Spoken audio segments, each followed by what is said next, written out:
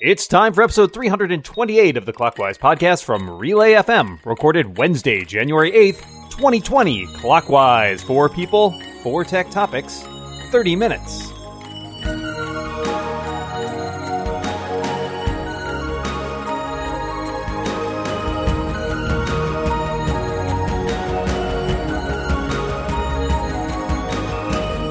Welcome back to Clockwise, the tech podcast that aims to be here now. I am one of your hosts, Micah Sargent, and I am joined across the internet in 2020, by my co-host, it's Dan Morin. Hi, Dan. Hi, Micah. Happy 2020. Not that we already didn't do a show in 2020. We totally did. I'm not revising anything. That is a thing that clearly happened. Yeah, our after 2020 episode that went up last week that was definitely recorded in 2020. Well, we are here in 2020 and we have 2 awesome guests. I am pumped to have back on the show Senior Cloud Advocate at Microsoft, Christina Film Girl Warren. Hi. Hey. Happy 2020. Happy 2020 to you. And what better way to kick off 2020 for the second time, again, clearly, than a brand new guest on Clockwise this week. It's the lead editor at 9to5Mac and the host of the 9to5Mac Happy Hour and Watch Time podcast. It's Zach Hall. Welcome to the show, Zach. Thank you. Hey, everybody. Alrighty, well, you know how this works. We've got 30 minutes. We've got 4 topics, and I will kick things off with mine. So, CES is here. It is underway. Monday is technically not CES, but there's definitely CES stuff going on. So, there have been some things that have been announced, and I just want to know what's the coolest or alternatively the most ridiculous thing you've seen coming out of CES thus far. Christina, we'll start with you. All right. So I think that the most ridiculous thing thus far has to be the Charmin smart bathroom, right? Yes. I think so. So Charmin put out it's a concept, to be clear. They're not going to actually do this, I hope. But they put out a concept of how they could basically smartify the bathroom, which is a place we don't need smart tech, in my opinion, where there's like a Roomba robot that will deliver toilet paper. There's some sort of sensor that will detect the smell level in the bathroom. And there is a VR. Oh, even grosser. There's a VR experience for people at concerts. No. Yeah. So you're at a porta potty, but you can still enjoy, U2. Wait. Okay. So I didn't see that one. Oh my goodness. No, I'm here to say no to all of that. Let's talk about Ballie, shall we? Samsung's little pseudo BB-8 robot. Look, BB-8 is cool. I'm a huge Star Wars fan, but I don't feel like in real life a little ball following me around with a camera is actually something that I want. It feels like something I'm going to step on. It feels like something that's going to spy on me. I heard one of the features that it can determine when your house needs cleaning and tell your like Roomba that it needs vacuuming. And it's like, one of my co-hosts on another podcast described it as a snitch. And I was like, yes, that is what this is. I do not need a robot to tell me my floors are dirty. I know my floors are dirty. So I don't know. Robots, we're starting to get to that stage where I feel like they're going to be more and more a part of our lives. And I feel like they're trying to sneak them in and insinuate them by making them cute. And you know what? It's not going to work on me, friends. It's not going to work on me. Yeah, so mine is something I thought was kind of ridiculous, but I think I might actually have to buy one for the family, which is the Pop Power Home wireless charger from the makers of Pop Sockets, the little attachments that go on the back of your phones, for like a handle or like a stand, what have you. And all it is a wireless Qi charger that has a pop socket sized hole in the middle of it so that you can actually use a pop socket on an iPhone with wireless charging without having to take it off or use some special accessory besides the charger. And it just, the pop socket fits in the middle of it, like filling in a donut or something. And then it wirelessly charges. And then you can also use it for anything that else would fit on top of it that wouldn't fall in the hole. But it's really clever. And my daughter is a pop socket user, and this would be really cool for us because then she could have a dedicated place to just put her phone and it would charge and is pop socket. Incidentally, if PopSocket hasn't figured out a way to do a cross-promotion deal with Hot Pockets, I really feel like they're leaving something on the table. And that song, Pop, Lock, and Drop It, all together would make for a great experience. In fact, that donut was going to be my choice. I think that I thought that was super cool. I am not a PopSocket user, but I was talking on MacBreak Weekly about how I kind of like to live out these experiences that different people have. And so I'm curious about PopSocket and what seems like utter nonsense to me. And I didn't ever want to sort of take that dive and run that experiment without using that without using the little donut, because I like to wirelessly charge my devices.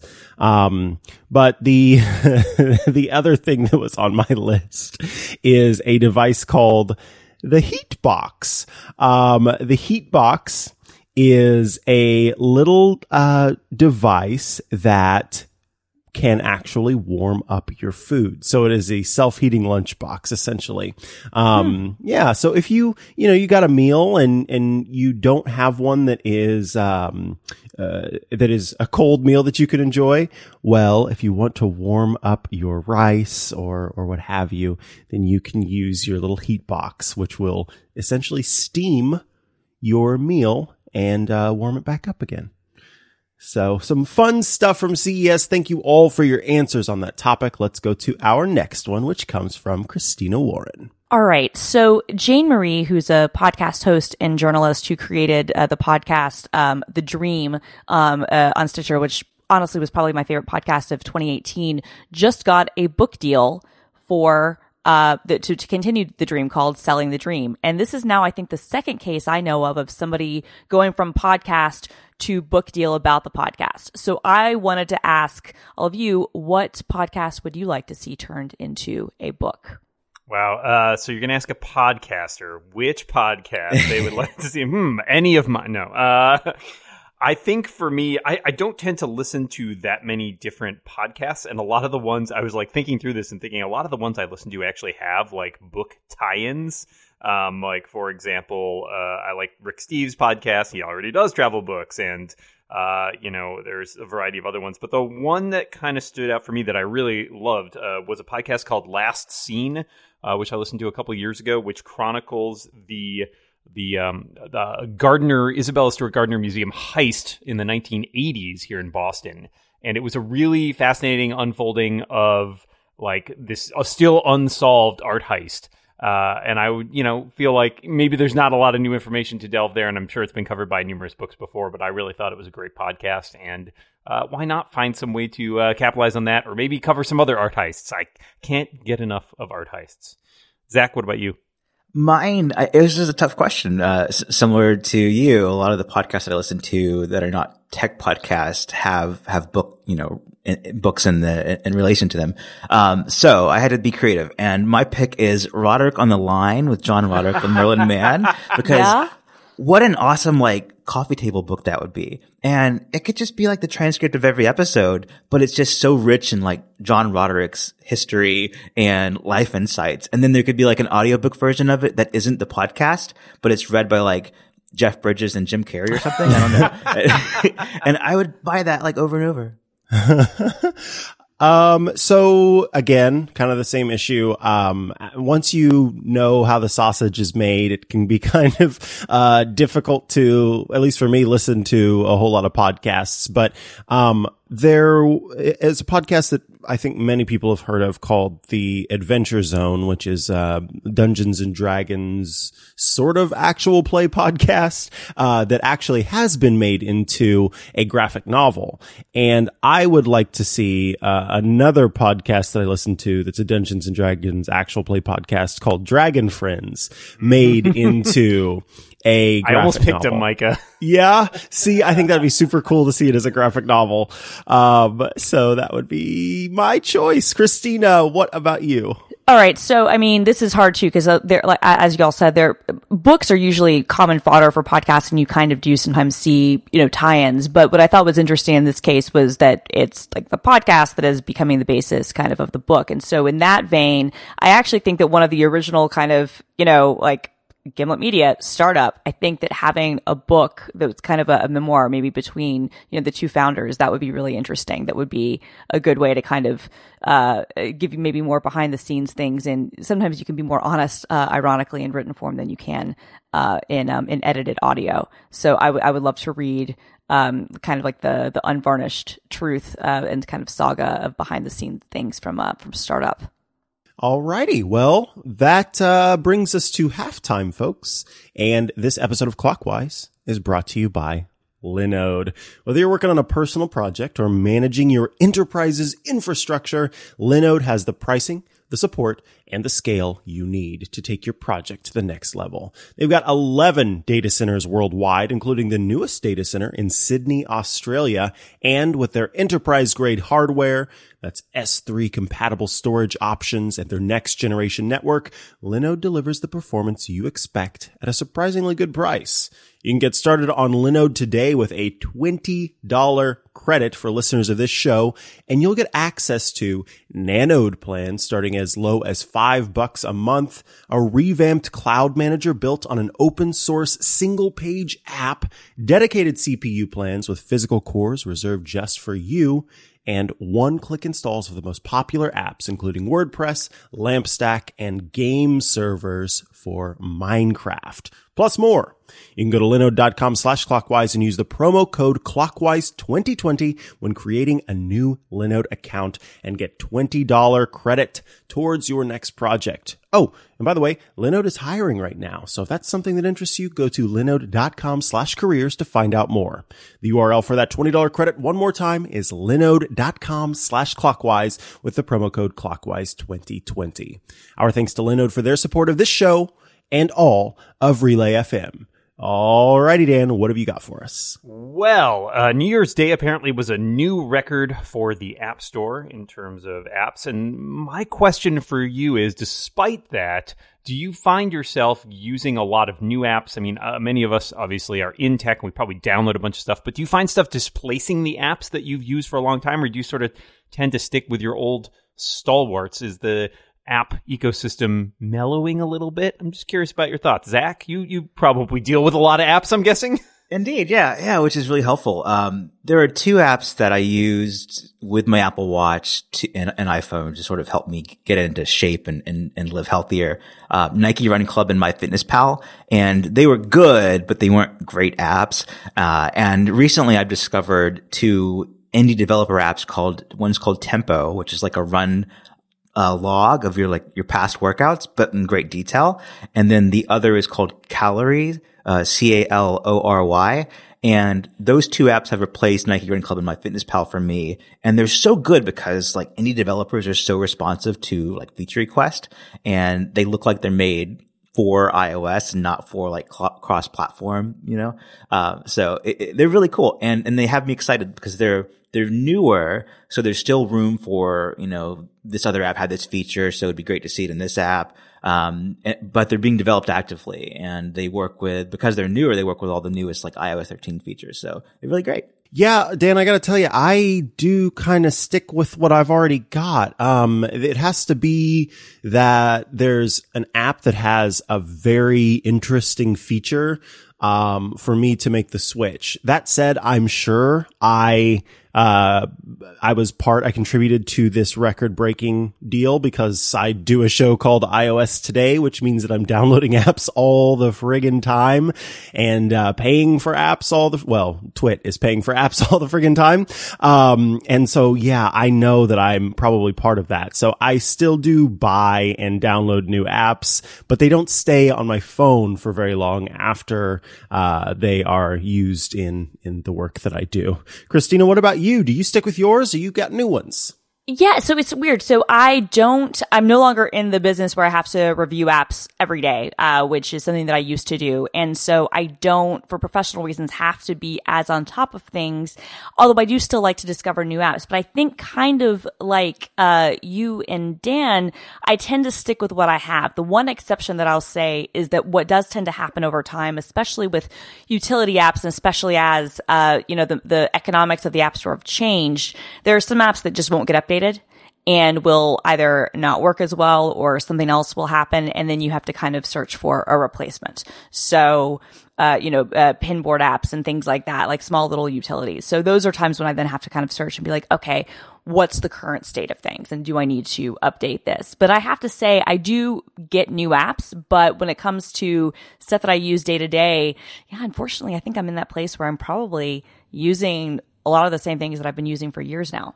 Yeah, I'm with you guys on that. I do tend to find myself mainly sticking to the same apps that I've sort of time tested at this point. Although, like you, Christina, I definitely run into problems when like categories open up because an app has died. So recently, within the last couple of years, I was looking for like a new flight tracking app because the one I'd used like stopped working. And then recently, actually the other thing I'm downloading is like Zach was talking about, I was looking for a way to set up a new running program for this year. And so I downloaded like 6 different running apps, but you gave me 2 more to check out. So I'm going to check out those as well. But yeah, I think some of it is also just like the iPhone has become much more mature as a platform. And so in the early days, we were all like, oh, check out this new app that lets you do this thing that you could never do before. And now it feels like a lot of that ground has kind of been staked out. So it's a little harder to get in the door with an app that does something that already other apps do, but does it better. Like, there's a lot of sort of inertia to overcome there. But it seems like the App Store is still doing gangbusters business, so it's hard to fault it too much for that. Thanks for all your thoughts. Let's go to our last topic today, which comes from Zach. Sure. So my topic, it started as a tweet that I wanted to do, and then it became a full story, and then the story blew up. But the question is, what's your experience with guided meditation, which could include like Apple's Breathe app on the Apple Watch or anything else that's sort of meditation, but it's sort of guided by some other app or video or something? Yeah. So I've tried an app for that. One of my favorite apps that exists, is called Buddhify, which has been available in the App Store for a long time. And what I like about Buddhify is that it offers different guided meditations for different things that are going on. So it's not just for moments whenever you can sit down and pause and, not do anything else. There are things for like when you're shopping or when you are at work and, before you move on to your next task or something like that. And of course, ones like before bed, there are great meditations there as well. But as much as I want to be a mindfulness guru and definitely, stick to it, time and time again, I struggle to find a way to add guided meditation in a way that works for me.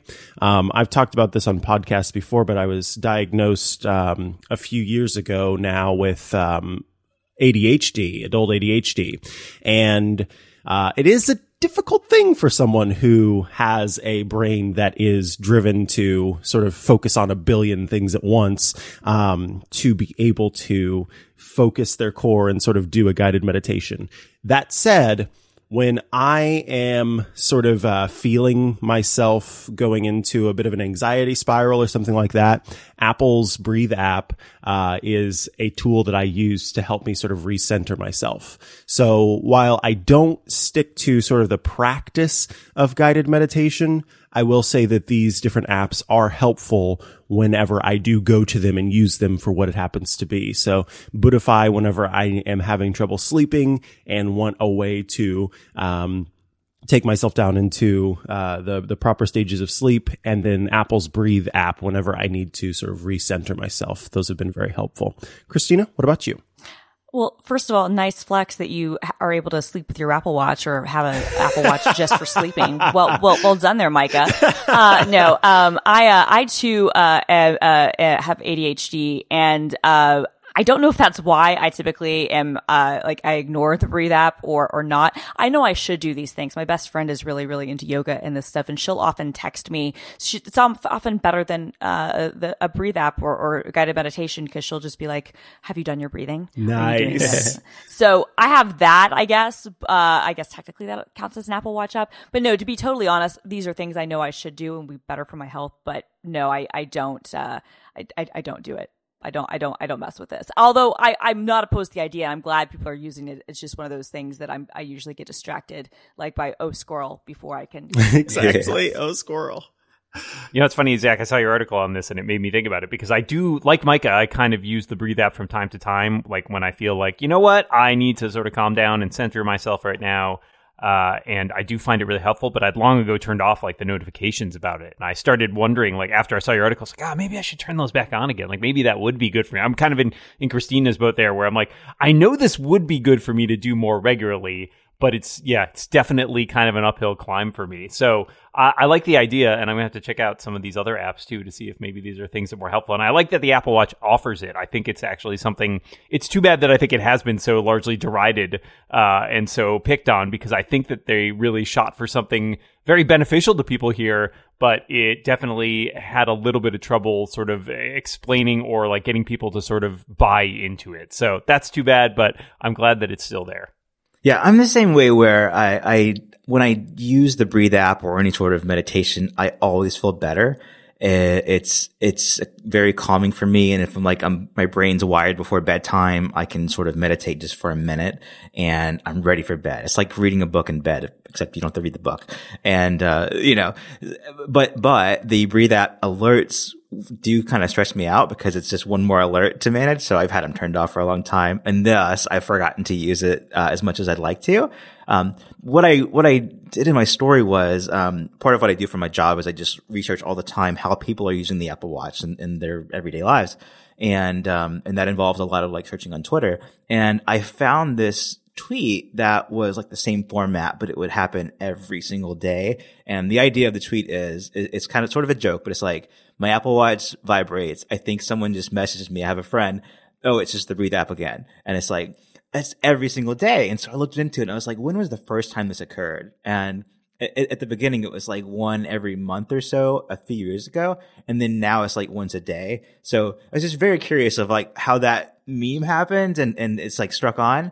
But then it made me think more about the Breathe app as well. And then how you use it and everything. So, cool. Thanks, guys.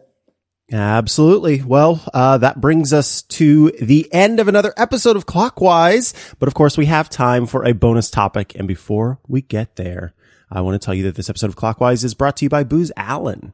Modernizing for the future is a challenge, especially for large organizations. You may need to integrate legacy systems with new technology.